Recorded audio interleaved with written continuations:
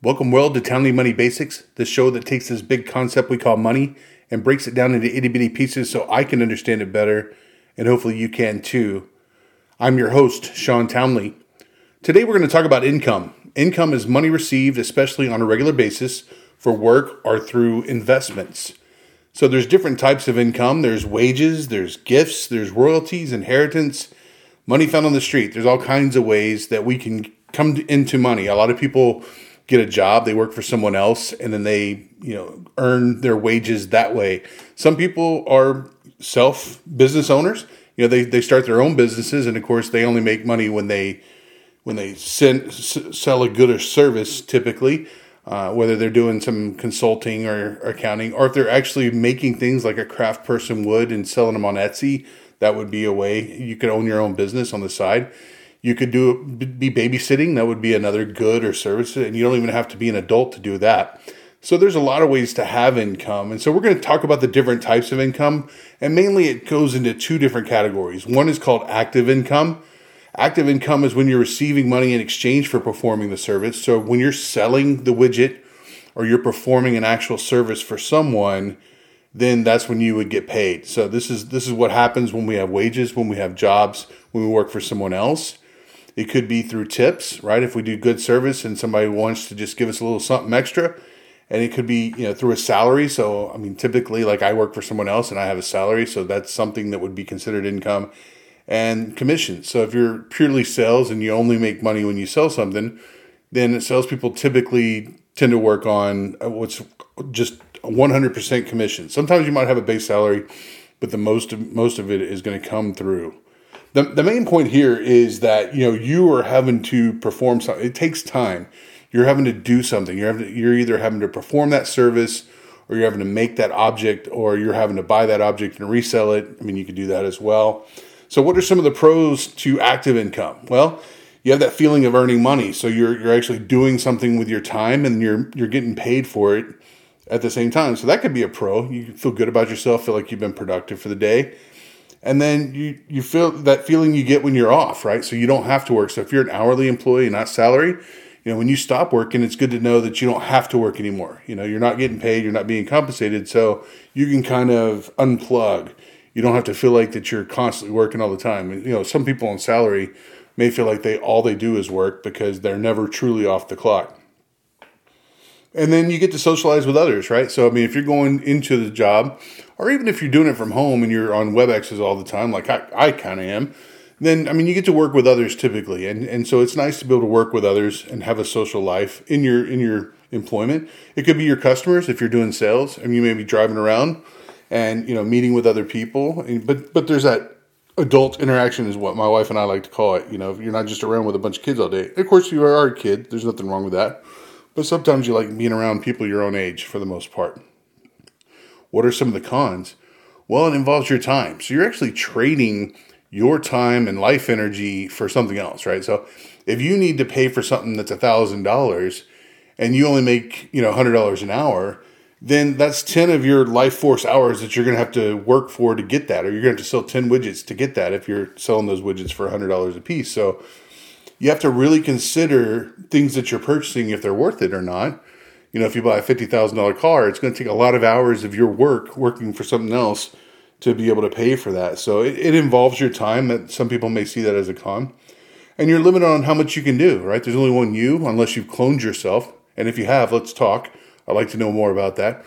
But you're actually having to do the work. So there's only so many hours in the day, and there's only one of you. So you're going to be limited. You're not going to be able to scale like we're going to talk about some passive income in a moment. So, and then, others can tell you what to do. Now, if you work for a boss, certainly they're going to tell you what to do because you're working for them for that money. But even if you own your own business, you're going to have to listen to your customers. You're going to have to listen to them too. Everyone answers to someone else. So it's not like you're just in charge in a business and you never have to listen to anybody. So that's not really a thing. It may seem like that's a thing, but it's really not. You may not have to talk to anybody about, your schedule or any of that kind of stuff. But at the end of the day, if you own your own business, you still have to answer to your customers. So that's it. Active income, you have to be personally involved. It takes your time and energy to do it.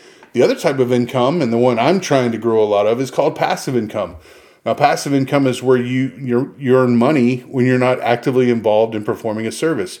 So this could be stuff like stocks and real estate and rental properties and royalties and, selling digital products.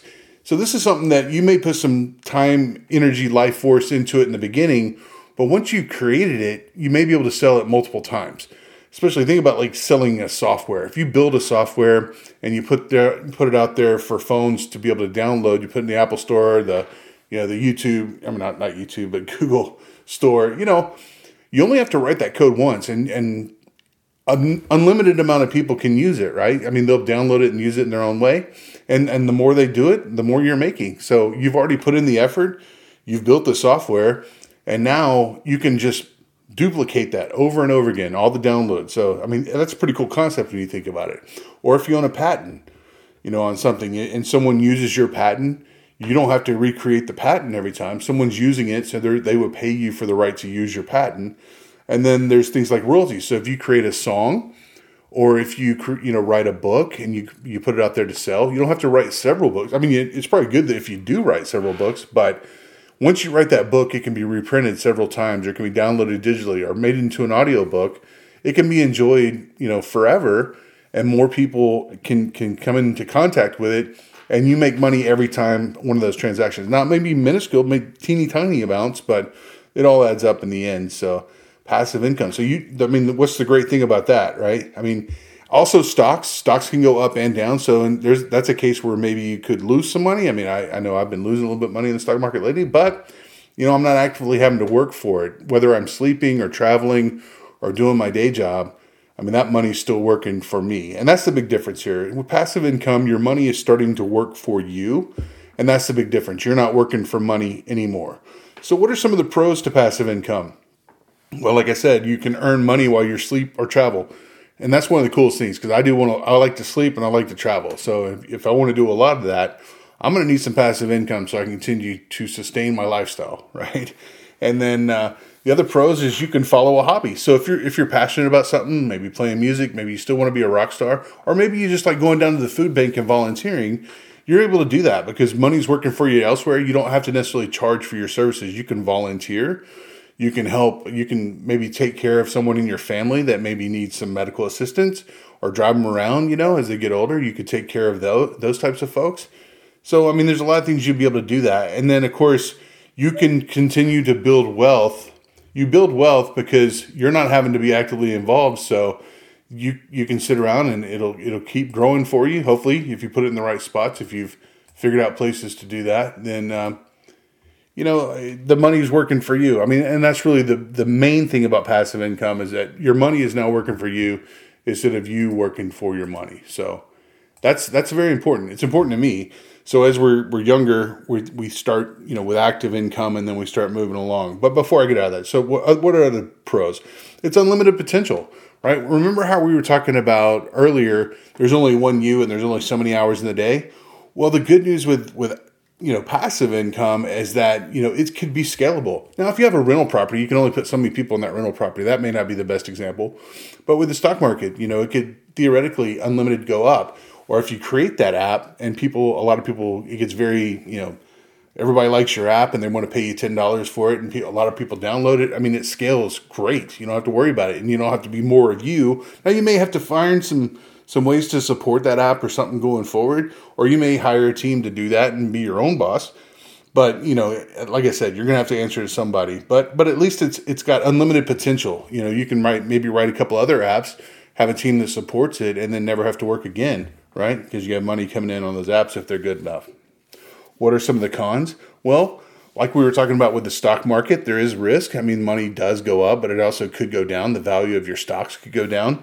So you always have to be a little bit concerned about that. If you have a piece of software and it's not very good, it may not sell. Or, if something happens to it, it gets buggy, or someone, puts malware on it, and it starts costing you money because you constantly have to fix it. Hopefully there's no bad actors out there trying to target your software. But the more popular you're going to become, the more the bad guys are going to want to mess with it, because they know a lot of people are using your software, so they may try to attack it. So I don't want to go on a down note here.